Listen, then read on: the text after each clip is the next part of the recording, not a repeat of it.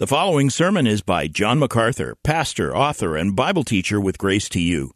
If you've never contacted Grace to You, we want to send you a free booklet by John titled Defeating Discontentment. It gives you 7 practical principles that will help you face setbacks and difficult circumstances and experience contentment even when life turns upside down. Request your free booklet titled Defeating Discontentment by writing to defeating@gty.org. That's defeating@gty.org. This offer is good in North America and Europe through June 2024. And now, unleashing God's truth one verse at a time, here is Grace to You Bible teacher John MacArthur. I invite you to open the Word of God again to the first chapter of the Gospel of Luke. As you know, the 4 Gospels, Matthew, Mark, Luke, and John, record the arrival and the life and death and resurrection and ascension of our Lord Jesus Christ. His story is told by all 4 writers. Luke, in particular, is the one who details for us the story of the angelic visitor who comes to Zacharias and Elizabeth and tells them that even though they have been unable to have children because of her barrenness and they are now in their old age, much like Abraham and Sarah, the Lord is going to allow for a miraculous birth, and from them will come the first prophet in 400 years and the greatest prophet of all prophets.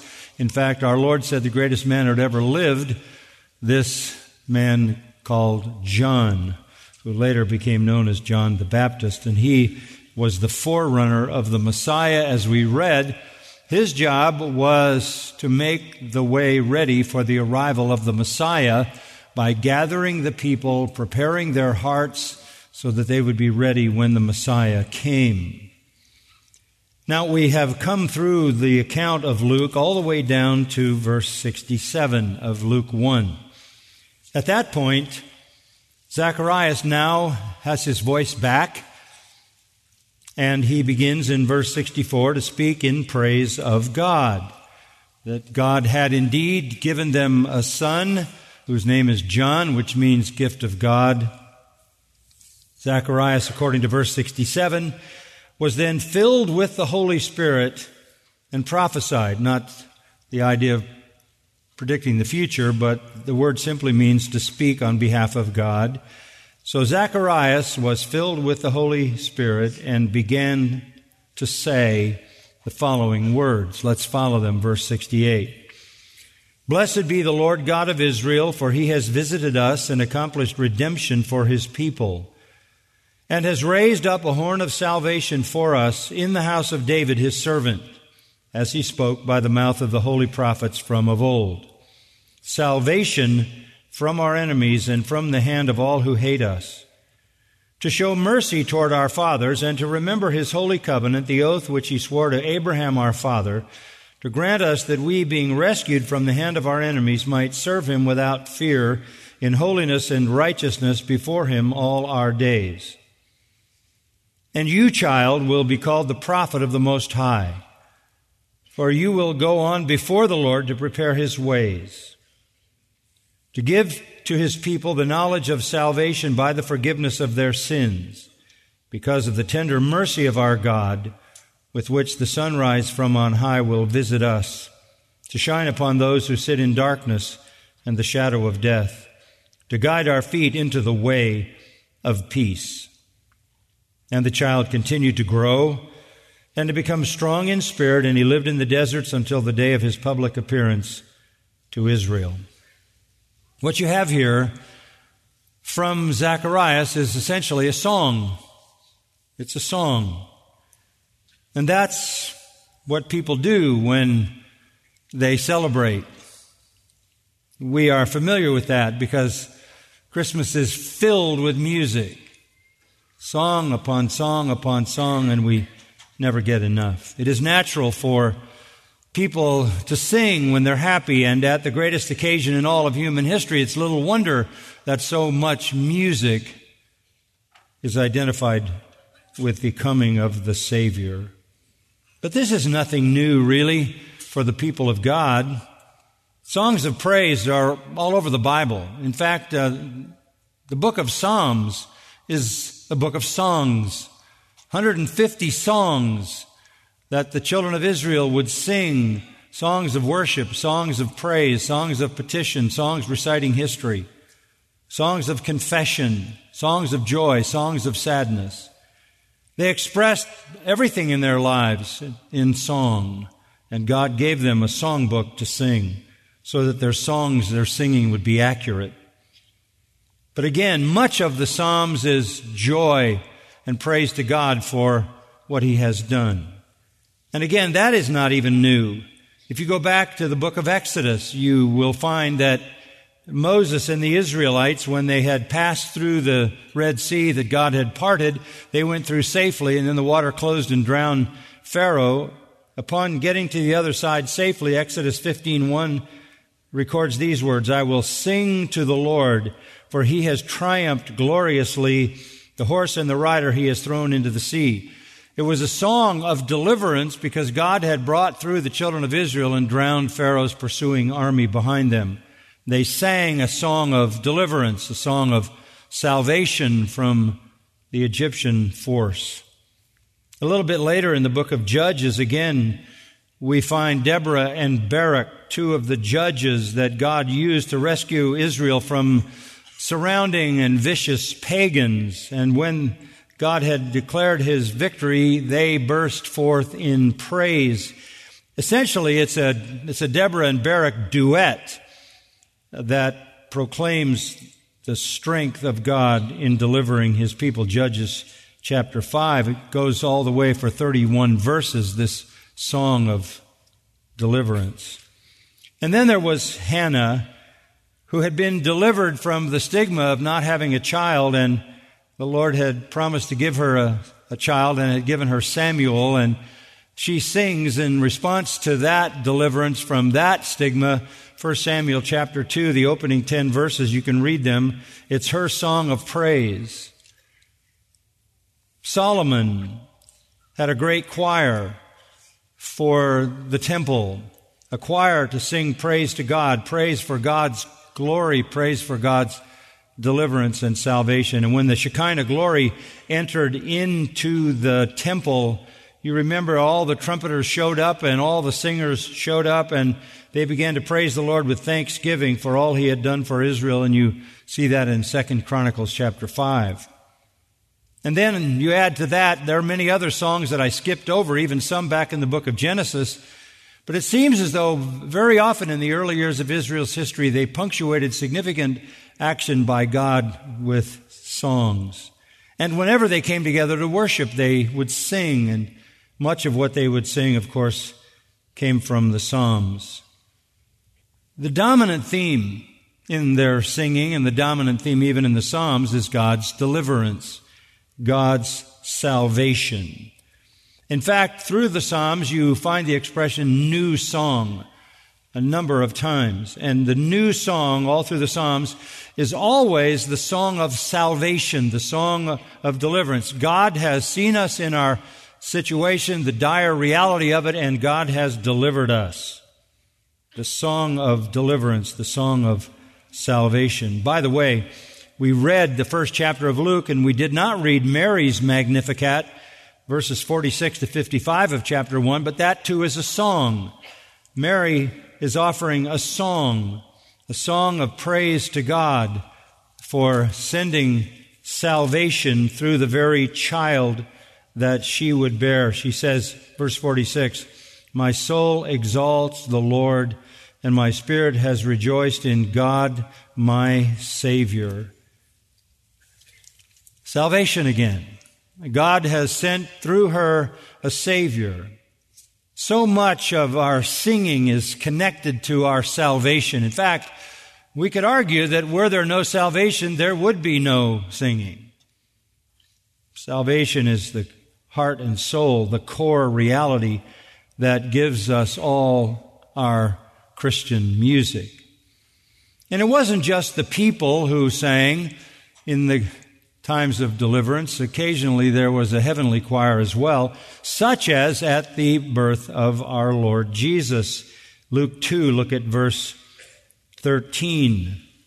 "Suddenly there appeared with the angel who appeared to the shepherds a multitude of the heavenly host, praising God and saying, Glory to God in the highest, and on earth peace among men with whom He is pleased. And we heard all the glories, didn't we? Sung so beautifully this morning.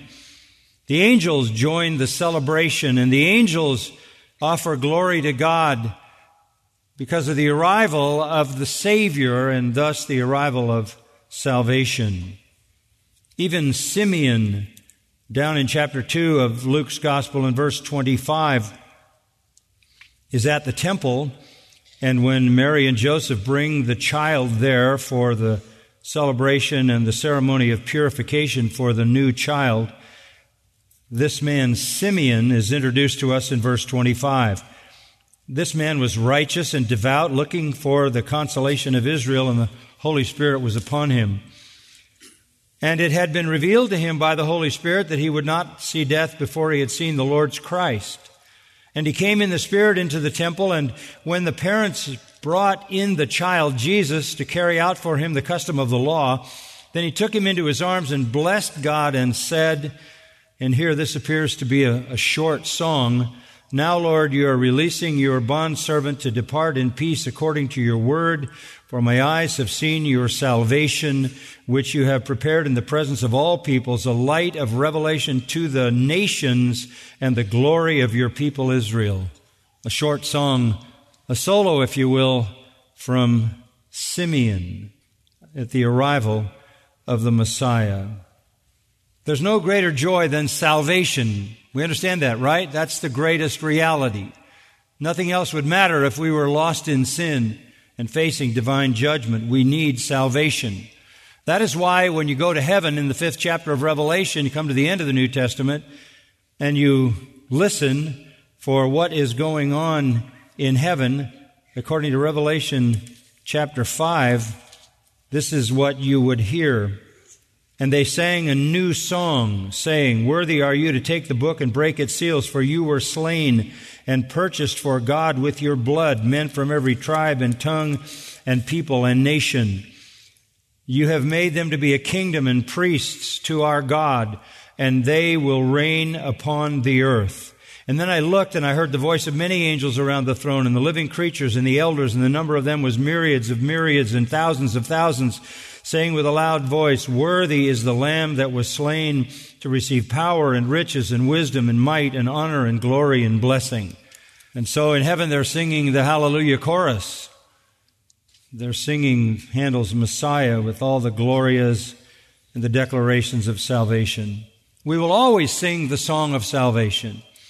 And as I said, all the music of Christianity is based on our salvation. If we were not saved, if we were still in our sins, there would be nothing to sing about. So Luke actually opens his gospel with 5 songs as the celebration expresses praise for salvation having arrived. Promised, yes, for a long time, but actually arrived in the announcement of a prophet to announce the coming of the Savior and the announcement to Mary that the Savior would be born. The Old Testament ended with a promise. The book of Malachi, the promise comes in the last chapter. The Son of Righteousness will arise with healing in his beams. And the curtain goes black at the end of the Old Testament, and it stays that way for 400 years.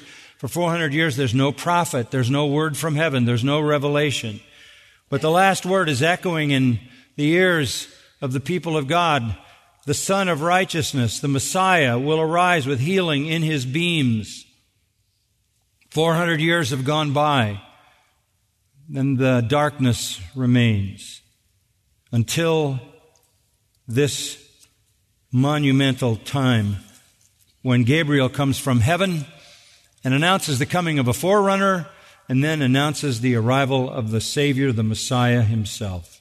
The salvation of God was to break out very soon on Israel and on the world. The light was only a few decades away when the announcements came to Zacharias, Elizabeth, and Joseph and Mary. In the text before us, then, we hear from Zechariah the joy of his heart over the arrival of the promised Savior. And Zechariah knows that if he's going to have a son, and the son's name is John, and the son's duty is to be the forerunner of the Messiah, then Zechariah knows the Messiah is coming soon. And in fact, Elizabeth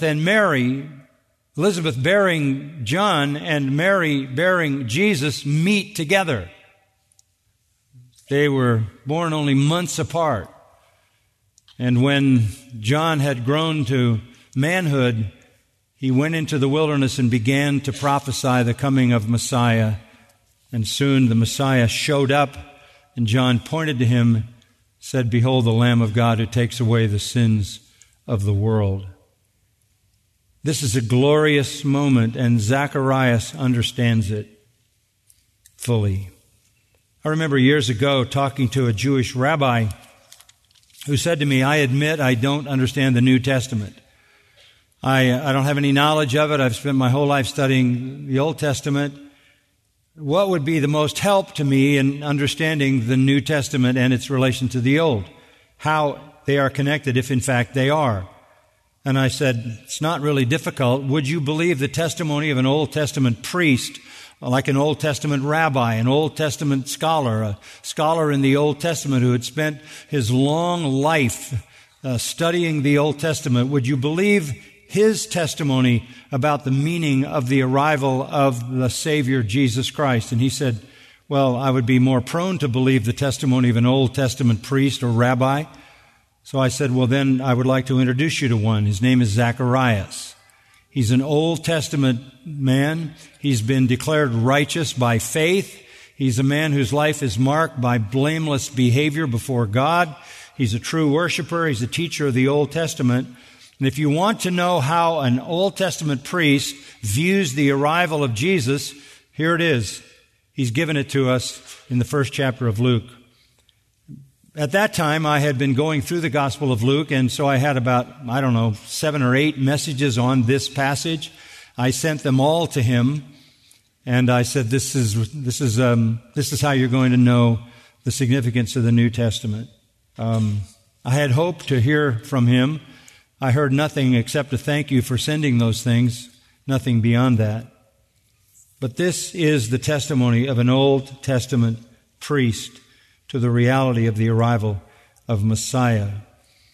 Now, down in verse 76, Zacharias does make reference to his own son, who will be the prophet of the Most High. "You, child," he's speaking now to the little infant John, "will be called the prophet of the Most High, for you will go on before the Lord to prepare His ways." And he borrows that from Malachi, where there's a promise of a prophet who would come, and he would be in the spirit and power of a prophet like Elijah, and he would prepare the people for the arrival of the Messiah. So he does make reference to his son in verse 76. But the rest of this Benedictus, as it's been called because of the word blessed, which is the beginning word of it, the rest of it focuses past John to the arrival of the Messiah himself. Zacharias understands that this is a time to praise God for the salvation that will come through the Messiah. This is such a joyous occasion in the mind of Zacharias that he says nothing about judgment at all. Nothing at all about judgment. Even in Mary's Magnificat, there are comments about judgment. Verse 52, "He brought down rulers from their thrones. He sent away the rich empty-handed." But there are no such references to judgment in the song of Zacharias. This is pure praise. With the birth of John, John's father knew Messiah was near. And that was validated, of course, when Elizabeth and Mary met and the Lord Jesus was soon born.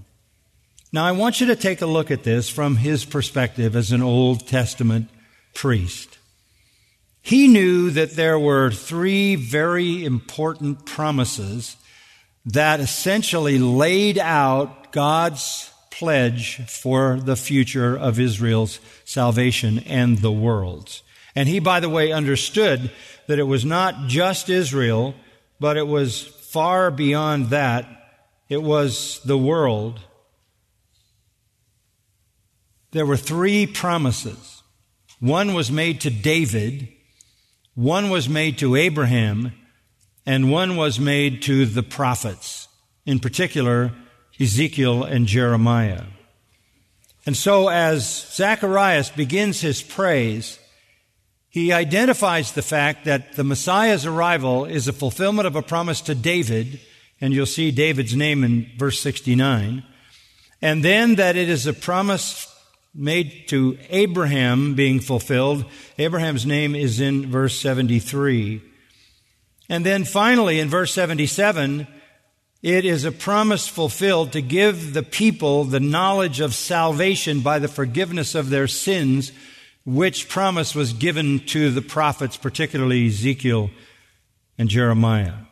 So the view of Zechariah or Zacharias is this is fulfillment of specific Old Testament promises. This is so very, very important. Critical for Jewish people to understand that the story does not end at the last book of the Old Testament. It doesn't end with promises unfulfilled. The New Testament is the revelation of the promises fulfilled in Christ. Let's look together at verse 67. His father Zacharias was filled with the Holy Spirit and preached or prophesied, saying,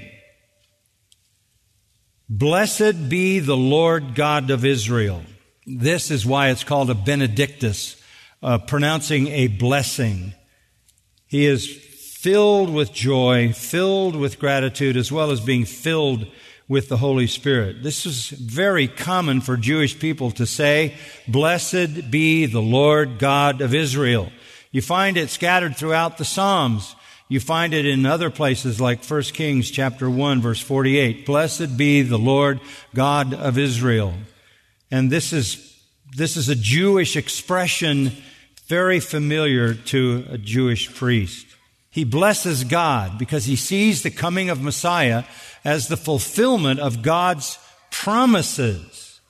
He says this, "Blessed be the Lord God of Israel, for he has visited us." He has visited us. He anticipates the arrival of Messiah as if it's already happened, puts it in the past tense. Now, in the Old Testament, you have God visiting. Occasionally, God visits in judgment. God visits in wrath, like in Exodus 32. Sometimes God visits for gracious purposes, such as in Exodus 4 or the book of Ruth, chapter 1, verse 6. But a visit from God was always monumental, whether it was for judgment or for an expression of grace. It's a very common Old Testament term. It literally means to visit, as if someone showed up to be in your presence for some important purpose. God showed up. God showed up when Jesus came. God showed up when Gabriel came to Zacharias and Elizabeth. God had arrived in history. Decades had gone by. Centuries had gone by. Millennia had gone by. People waiting and waiting and waiting for God to arrive. And finally, he comes. Why did he come? Back to verse 68. He has visited us and accomplished redemption for his people. He accomplished redemption for his people. That's what his people were looking for. Over in chapter 2 and verse 38. This is Anna, who was advanced in years. She lived with her husband 7 years, verse 36, after her marriage, and then he died. She became a widow until she was 84, 77 years a widow. She never left the temple, serving night and day with fastings and prayers. At that very moment when Jesus was taken to the temple and she happened to be there, she came up and began giving thanks to God and continued to speak of him to all those who were looking for the redemption of Jerusalem. They were all looking for the redemption. They were looking to be redeemed. The true and faithful, godly ones. They wanted redemption. They wanted to be bought back from the bondage of sin. They wanted to be rescued. Redemption is to rescue at a cost, in fact, a very high price. She, along with other faithful, godly Jews, were waiting for redemption, and Zechariah sees it. God has come and accomplished redemption for His people. Birth of John, then, signals the arrival soon of Messiah, and that means God will show up to rescue His people, to purchase them back from sin and death and judgment and hell. And God had shown great power to redeem, and the touchstone for that was the Egyptian display of divine power. He'd rescued them after 430 years of bondage in Egypt in miraculous ways through the plagues and the Exodus and the dividing of the Red Sea and all the miracles in the wilderness. Psalm 106, by the way, is a celebration of that rescue. So God is a Savior. God is a deliverer. God is a rescuer of His people. And now He has come to redeem His people and through them to bring redemption to the world. And how will He do that? How will God accomplish redemption? Verse 69, He has raised up a horn of salvation for us. He has raised up a horn of salvation for us. Horn here not in the sense of trumpets or trombones, French horns, as you heard this morning, but in the sense of an animal. When the Jewish people talked about strength, they would speak as a figure of speech or kind of a metaphor of animal power. And the power of an animal basically was in its horns, its ability to do killing damage. So a horn became an expression for power. And you see that very often in the Old Testament. For example, numbers of times in the Old Testament we read this statement, "The Lord is the horn of my salvation." The Lord is the horn of my salvation. That means the strength, the power of my salvation. Psalm 132:17, I will cause the horn of David to spring forth. Wow. What is the horn of David? That is the Messiah who comes in the line of David, and that's exactly what you have here. That's from 132:17 in the Psalms. And here Zechariah says, "Blessed be the Lord God of Israel, for He has visited us and accomplished redemption for His people, and how He has raised up a horn of salvation for us in the house of David His servant." This is essentially to say what Jeremiah said in Jeremiah 50 verse 34, that our Redeemer is strong. Our Redeemer is strong. Redemption will come. Redemption will come through a powerful, powerful Redeemer. This Redeemer comes to save. And I need to just stop and add a footnote here. That's why Jesus came. Call Him Jesus, for He will save His people from their sins. That's why He came. The problem was the people of Israel in general, except the faithful remnant like Anna and Simeon and Mary and Joseph and Zacharias and Elizabeth and all the others waiting for redemption in Israel, they knew they needed to be redeemed. The rest of the population didn't think they needed a redeemer at all. All they wanted was a king.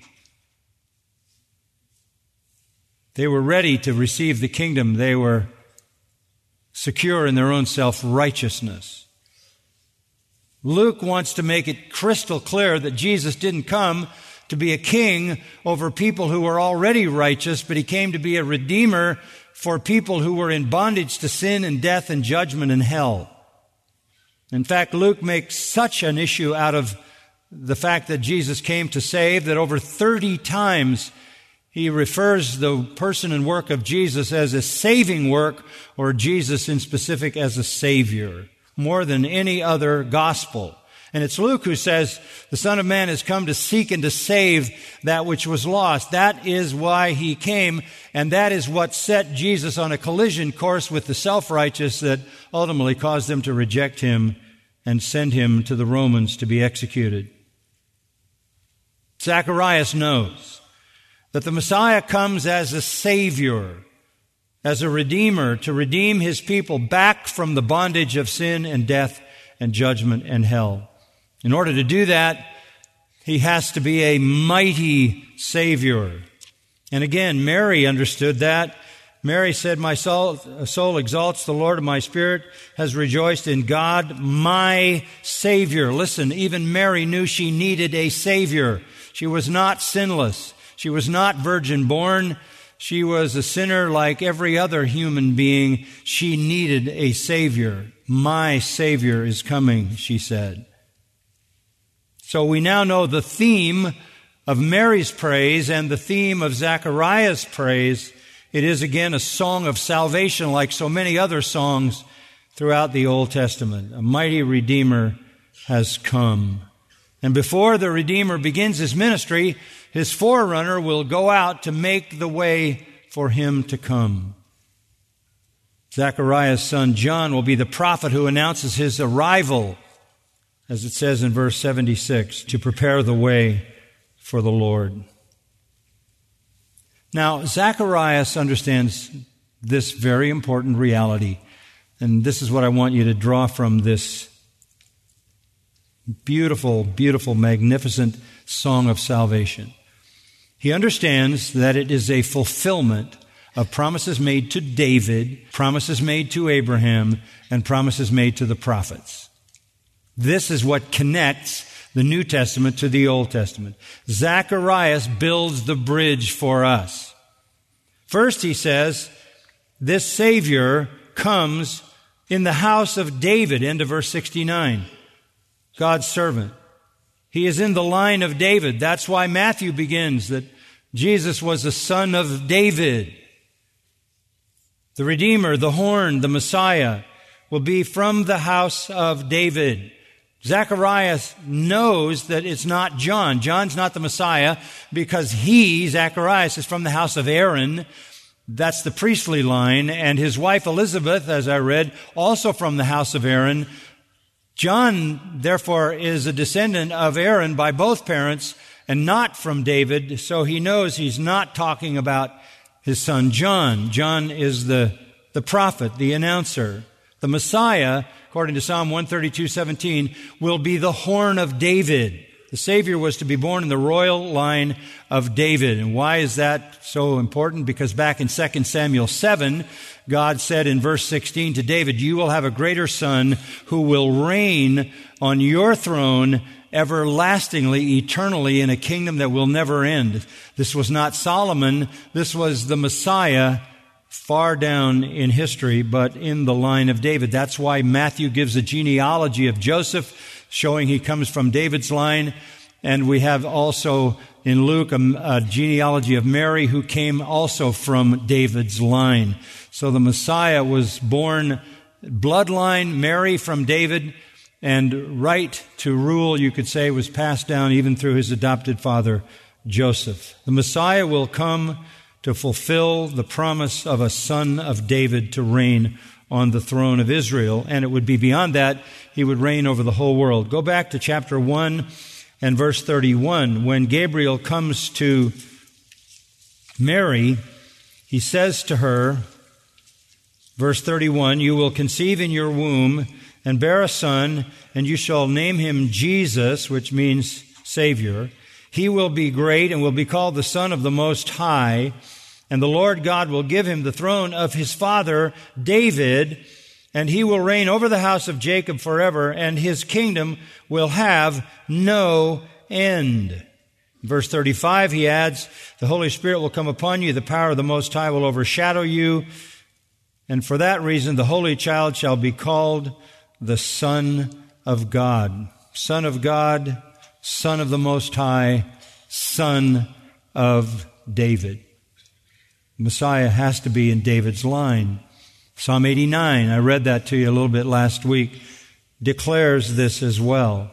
But Psalm 2 tells us that his rule does not end just with the Jewish people. It's the line of David, and he rules over Israel, but it's beyond that. Listen to Psalm 2. "Why are the nations in an uproar and the people devising a vain thing?" Talking about the nations. And the kings of the earth take their stand, and the rulers take counsel together against the Lord and against His Messiah, saying, let us tear their fetters apart and cast away their cords from us. He who sits in the heavens laughs. The Lord scoffs at them.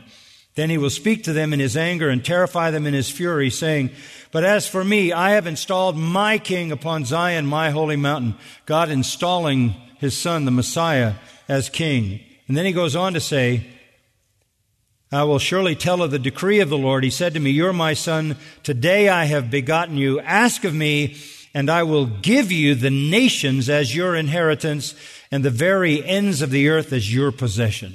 He not only comes as a king over Israel, He not only comes as a king over Jerusalem, He comes as king of the whole world. He has an eternal and boundless kingdom.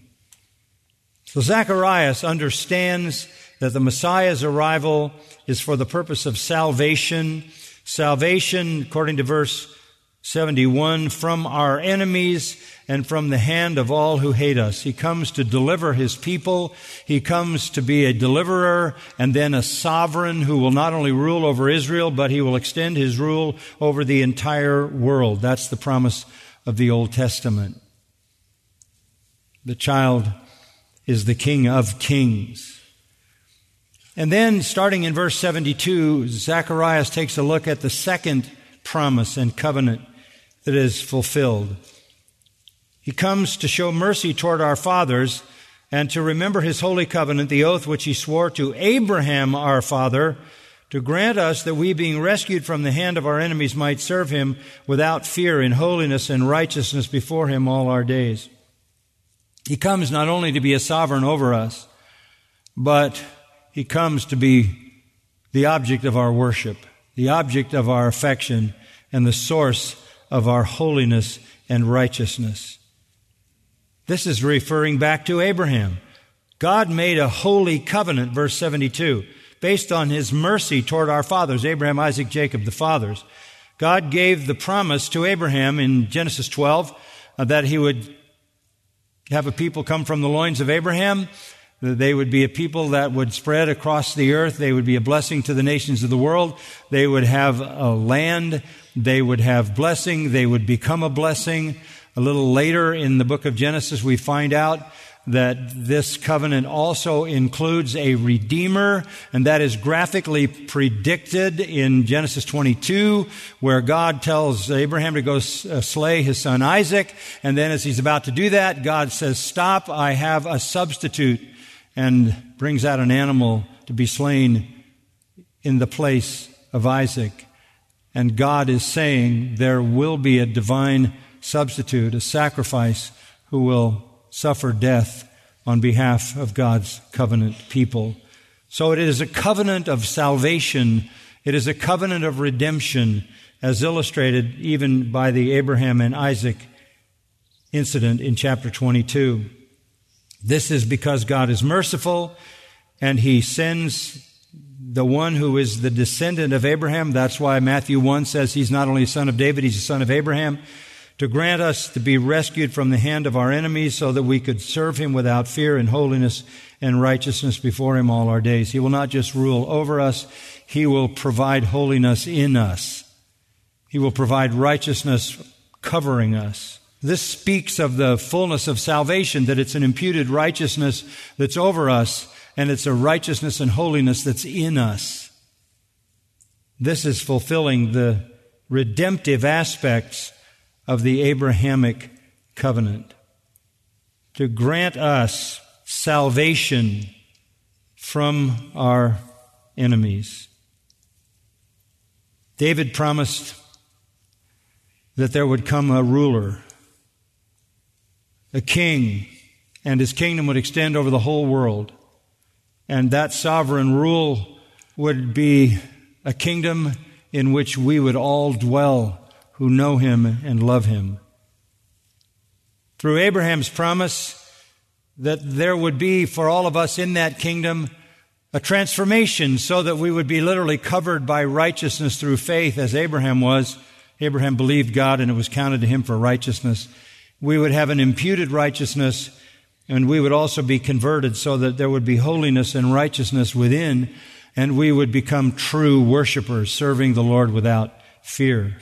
So the Messiah was going to bring the promise of a sovereign ruler and the promise of a Savior who would totally transform us from sinners into those who are righteous. There's a third covenant in the mind of Zechariah, down in verse 77. The Messiah will come, the horn will come to give his people the knowledge of salvation by the forgiveness of their sins. This is the first time this is mentioned.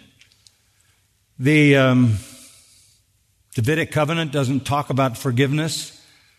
The Abrahamic covenant doesn't talk about forgiveness. It talks about the sovereignty of God and the rule of Messiah over the world. In the Davidic promise, it talks about a righteousness and transformation in the Abrahamic covenant. But now we're talking about forgiveness. Where did Zacharias find that? Go back to Jeremiah 31. Back to Jeremiah 31. And I'm just giving kind of the broad view to you. But in Jeremiah 31, verse 31 comes the most important of all Old Testament covenants, the New Covenant. Verse 31, "Behold, days are coming, declares the Lord, when I will make a new covenant with the house of Israel and with the house of Judah. Not like the covenant which I made with their fathers in the day I took them by the hand to bring them out of the land of Egypt, my covenant which they broke, although I was a husband to them, declares the Lord." Not like the Mosaic covenant. No, the Mosaic covenant was simply this. Here's the law. You obey it, you're blessed. You disobey it, you're cursed. That there's coming a new covenant, not like that one. Not like a covenant that requires obedience or death. There's a new covenant, a new promise. What is the character of this new promise? Verse 34, "They will not teach again each man his neighbor and each man his brother, saying, 'Know the Lord,' for they will all know me, from the least of them to the greatest of them, declares the Lord. For I will forgive their iniquity, and their sin I will remember no more." That's the new covenant. The new covenant promises forgiveness of sins. So Zechariah understands that the Davidic covenant is being fulfilled in that a king is coming. The Abrahamic covenant is being fulfilled in that a substitutionary redeemer is coming. And now he says there is the reality that the knowledge of salvation depends on the forgiveness of sin. So this is the fulfillment of the new covenant when our sins will be completely forgiven. We can't overlook Ezekiel commenting on this. In Ezekiel 36, as he receives revelation from God, he says, verse 24 of Ezekiel 36, "I'll take you from the nations, gather you from all the lands, bring you into your own land. Then I will sprinkle clean water on you, and you will be clean. I will cleanse you from all your filthiness, from all your idols. Moreover, I will give you a new heart and put a new spirit within you, and I will remove the heart of stone from your flesh and give you a heart of flesh. I will put my spirit within you, cause you to walk in my statutes, and you will be careful to observe my ordinances." I'm going to change your heart. I'm going to change your spirit. That's the new covenant. The new covenant is a transformation and the forgiveness of sins. So all of this is in the mind of this Old Testament priest. Everything that was promised to David is going to be fulfilled in this child. Everything that was promised to Abraham is going to be fulfilled in this child. And that most glorious of all Old Testament promises, called the new promise or the new covenant, the covenant of forgiveness, is going to be fulfilled. Here comes the one who will make the provision by which God can forgive our sins. And Zacharias understands why God would do this. Look back at verse 78. "Because of the tender mercy of our God." because of the tender mercy of our God. This is what defines God, tender mercy. If mercy is music to your ears, then tender mercy is a symphony. Who is a pardoning God like you, overlooking transgression? This is the highest of all causes for praise, the knowledge of salvation by the forgiveness of their sins. The forgiveness is only possible because the Redeemer has come, and the Redeemer has been the substitute, taken to the altar in our place and slain for us. As a result of all of this, Zacharias knows that the final promise of the Old Testament has been fulfilled in the arrival of Messiah. Listen to what it says. Malachi 4:2, right at the end of the Old Testament. But for you who fear my name, the Son of Righteousness will rise with healing in his beams. The Son of Righteousness will rise. That's the last word in your Old Testament. And then the screen goes dark, the curtain drops, and it's all darkness. But Zacharias knows. Look at verse 78. The sunrise from on high will visit us. Finally, the sunrise, literally the rising. It's a term that simply refers to the dawn, the first light of sun rising to dispel the darkness of the night. Jesus, who said, I am the light of the world. Whoever believes in me will not walk in darkness, but will have the light of life. The rising has come. The darkness is over. Darkness, 400 years of darkness, and darkness for millennia before that. The rising, the sun. And he will, verse 79, shine upon those who sit in darkness and the shadow of death, to guide our feet into the way of peace. Jesus, he says, is the sunrise promised at the end of the Old Testament to shine upon us. Isaiah makes much of that in chapter 9, chapter 59, chapter 60. You can read that on your own. Messiah comes then as the dawn. As the dawn. That's why the book of Revelation concludes with that most magnificent recognition. Revelation 22:16. I, Jesus, have sent my angel to testify to you these things for the churches. I am the root, says Jesus, and the descendant of David, the bright morning star. Brightest morning star is the sun, isn't it? The Old Testament ends, the sun will come and dispel the darkness. The New Testament begins with the rising of the sun. The Bible closes with a declaration that Jesus is that sun, dispelling darkness. And for those who come to him and to the light, he guides our feet into the way of peace. Zacharias knew his Old Testament. And what that tells me is that so did John the Baptist. If this was his dad, before he ever went out into the wilderness to begin, he had been taught all these things and many more. And when that day he pointed to Jesus and said, behold the Lamb of God who takes away the sin of the world, he was essentially saying, forgiveness has arisen, the sun has risen, the darkness is over. And for every person who believes in him, that's exactly what he does. He dispels the darkness and he opens the way of peace.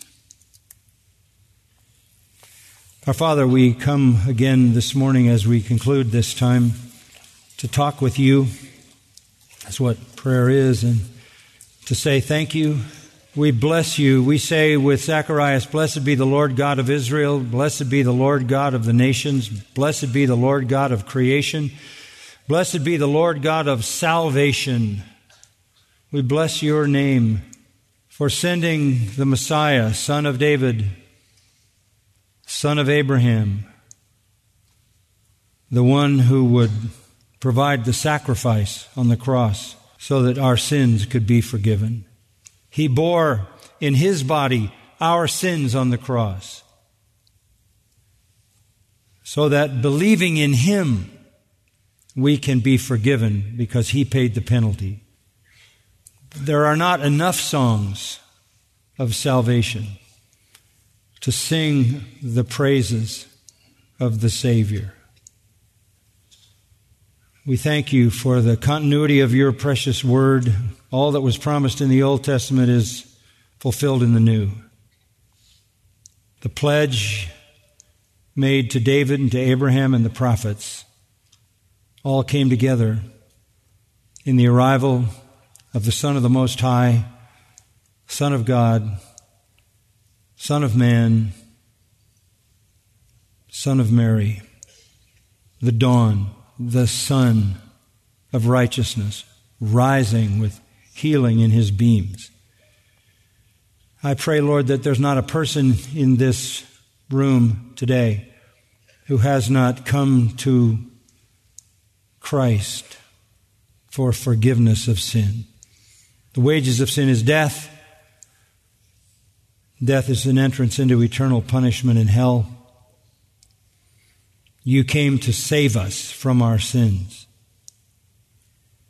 from our enemies, not just temporal earthly enemies, but that enemy of our souls, Satan and all his forces.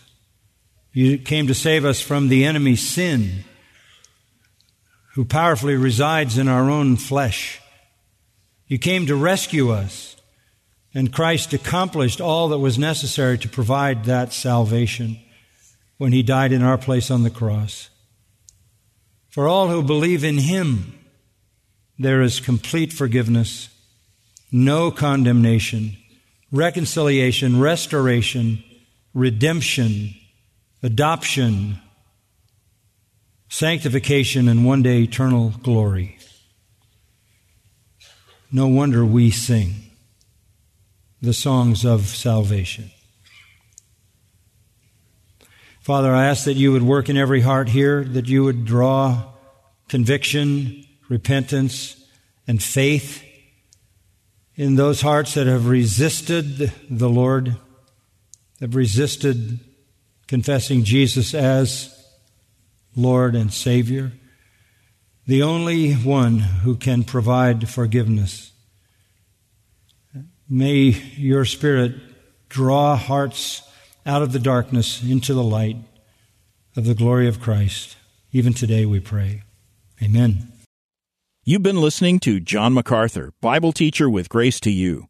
For free access to all of John's lessons and a listing of study Bibles and books available for sale, visit Grace to You's website at gty.org.